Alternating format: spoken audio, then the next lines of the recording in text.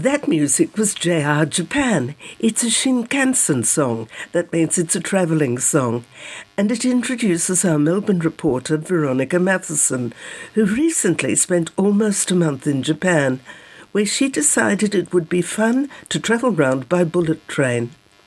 But first she had to find her way around Tokyo Station to buy the necessary rail tickets. As she tells Graeme Kemlo, it was a great experience seeing the major cities and Mount Fuji from the comfort of the 300 km/h super trains. Well, it's great to have Veronica Matheson back on the line. Listeners to this show will recognise Veronica by name and by voice. She's been travelling a lot, so we haven't heard from her for a while. But Veronica, you've been to Japan. Great to have you back on the line. Tell us about the land of the rising sun. You obviously love it up there. So I've been to Japan a few times and I really love it there. There's always something new to discover. Indeed, it is. You've got to be prepared to accept quite a different culture when you go to that part of Asia, don't you?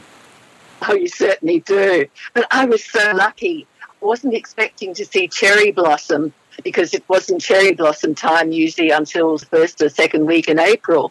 But because of the season changes, it came early. So I was able to walk in a carpet of cherry blossom and enjoy all the Japanese who really love the start of cherry blossom because they look on it as being a new beginning to the year.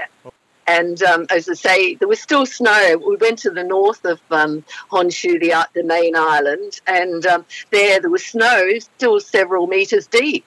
Here we were in the middle of Tokyo and the sun was shining and the apple blossom was out and people were picnicking. Well, it was just glorious. Just in one go. Yeah, that's right. And also we went to Mount Fuji for a day on a trip on a bullet train, and when we were there we actually saw the snow-covered top of Mount Fuji, which in fact you rarely see, so it was considered very, very lucky too. And the next day it was raining and the cloud was covering Mount Fuji. As you say, it all turned out really, really well. Right. But Graeme, what surprised me was that before COVID started, it was all the older people, the golden oldies who were travelling. But in Japan, when I was there, I mean, even on the flights, it seemed as if the golden oldies had stayed at home and it was the younger people who were travelling. Do you think the Olympics might have had something to do with that? I really, really don't know. It just sort of was a mystery to me because I expected to see a lot of older people, but no. Maybe they're enjoying their own countries instead of travelling at the moment and maybe a little bit scared of COVID. But in Japan, everybody wears masks even though they don't have to. Oh, okay. So when you say the type of people who were travelling, you're talking about Japanese people or international visitors? There wasn't so many international travellers. It was more it seemed to be that Japanese were travelling everywhere too. Okay, well that sounds great. Now I love travel by a fast train, so that must have been in the fast train to Mount Fuji. Yeah, well, as I say, it's about 100 kilometres away, but it probably took about sort of half an hour to get there. Wow. But it was well worth the trip. It really, really was. We did one between Melbourne and Sydney. Wouldn't it be great? Well, I mean, it just is the best way to travel. I keep talking about it on this radio show, but Elbo's not listening. I think the problem is the cost. I believe it's like serious billions to build a track, but you've also got to acquire the land So I think it'll be a while before we get it, but in the meantime it's working very well in Japan. Yeah. So where did you go? You made a deliberate decision to use that train, did you? Well, I deliberately wanted to travel everywhere by bullet train. Yeah. I mean, they call it Shinkansen there, which means new rail or new transport or something, but obviously it's been going for quite a few years anyway. Sure. But you can buy tickets before you leave the country you live in, and it's cheaper. But when we got there, we decided, bullet train was the way to go. Buying a ticket is quite complicated. Well, when I say it's quite complicated, it's simply that if you're in Tokyo, you have to go to Tokyo Station. Tokyo Station is huge. Like when I say huge, it is like a little city in itself. Oh. You can go shopping there, you can go to restaurants there, you can buy shoes, you can buy anything. and there is a department store there in the actual station. Oh. And the food there is just amazing. The cakes, the decoration. It's a day trip in itself. But as I say, buying a bullet train ticket, you have to queue up, and you can queue up for, I think I was queuing for probably about 3/4 of an hour, but Japanese are used to queuing. It's sort of almost a way of life, and they're very patient, and they're just such respectful people. They're just lovely. They don't raise their voices. They're not, loud like we sometimes are. You realise that you really need to buy a reserve ticket, because otherwise you might be standing for 2 hours in the train because they're always so crowded. So you buy your ticket, and it tells you, what carriage you get on, where you stop on the station for that particular carriage, and invariably the train stops at that particular spot. You get on, you're in your carriage, and you go to your seat. It's so well organised. They're very efficient, yeah. Oh, it's so efficient. Food on the train's pretty good. Oh, yeah. Well, they do have food trolleys that go around, but most people buy a bento box, which is lots of little fresh, tasty snacks, and you buy that in the station before you get on, and then you can just sort of eat it when you want to. No, I did that in Korea. They called it something else, but it was a bento box, and it was going from Seoul to Busan, so that's a long hike in Korea, and quite mountainous. It was very interesting, actually. I enjoyed it. Like on the trains, there's no time for dawdling, because getting on, they keep a very strict timetable. They're like the Swiss. They keep to time. So, as you say, you just virtually have to rush onto the train. You don't sort of have time to meander.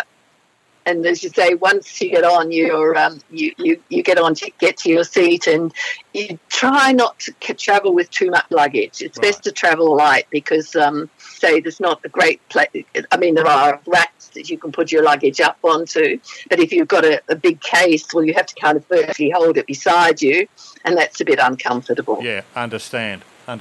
So, which cities did you go to, Veronica? Well, I went to Osaka. I went to Kyoto, I went to Hiroshima, and then I went up north to a national park area where they do have skiing. Right. So they were the main places I went to, and obviously did little sort of explores around from each of them. I stayed in each of those cities for several days. Sometimes we stayed in very comfortable accommodation, like luxury accommodation, and then other times we stayed in hotels that were near the station, so they were really quite different. There was complete contrast. The ones that were luxury were luxury, really, really comfortable. Then the first time there was the shock of moving from a luxury hotel to a smaller hotel, or a budget hotel as you'd call it, and there the actual room would have been about the same size as the bathroom in the luxury hotel.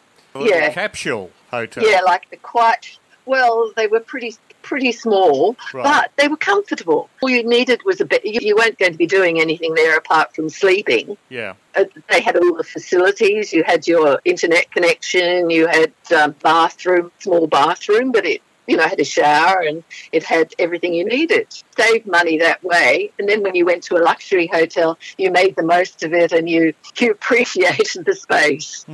So what were the most enjoyable experiences for you during your trip, Veronica? The most enjoyable, probably the variety of food. It's not just sushi. It's not just teppanyaki. It's there was an extraordinary amount of different foods. Right. And you can also eat Western foods too if you want to. And unfortunately, the Japanese are really there's a lot of fast food establishments that are there that, are very, very popular with the Japanese. So these beautiful, slim people, I hope that it doesn't get to be they don't start changing their diet. Oh, okay. When you say fast food, you mean like fried food? Yeah, obviously the Kentucky and the McDonald's and all of those. That is a worry, actually. Yeah, because, these people, the Japanese the women are just so elegant. And watch the way they walk in such an elegant way. They have got style. We did actually meet in Kyoto. We met a Mako who's an apprentice geisha. Oh. And she told me about how great an honour it was to be in that profession, and that she dreamed of becoming one since she was a child, when she saw this beautiful white-faced geisha wearing traditional kimono and walking so elegantly along the river. She showed me how she applied her white makeup and how she dressed her bouffant hair with seasonal flowers and everything. I know we all of geishas being a little bit naughty, but I think that now it's entirely different. It's now sort of a profession where they entertain with singing and playing instruments and conversation. They're very stylised. And they make a cup of tea, etc. The tea ceremony is important. Yeah, that's right, the tea ceremonies and everything. So all of that sort of experience that we just don't have here is very, very special. How long were you away altogether? Just under a month. And it just didn't seem like, it was that amount of time, and we never ran out of things to do. One of the most jarring things we did on the trip was the visit to Hiroshima and the Peace Museum, and looking at, what that A-bomb, when it fell in 1945, which the Americans dropped, there were 100,000 people lost their lives, and there were pictures of those whole, for 2 kilometres, it was completely decimated. And how all these people survived in such sort of, a hard time. I talked to a 93-year-old survivor, and he appealed to the world, and particularly to the Russian President Putin, to stop wars forever. Tears in his eyes as he said, "I can't believe that it's happening again." Veronica Matheson reporting on a recent trip to Japan. This is the Travel Writer Show on J Air 88 FM in Melbourne.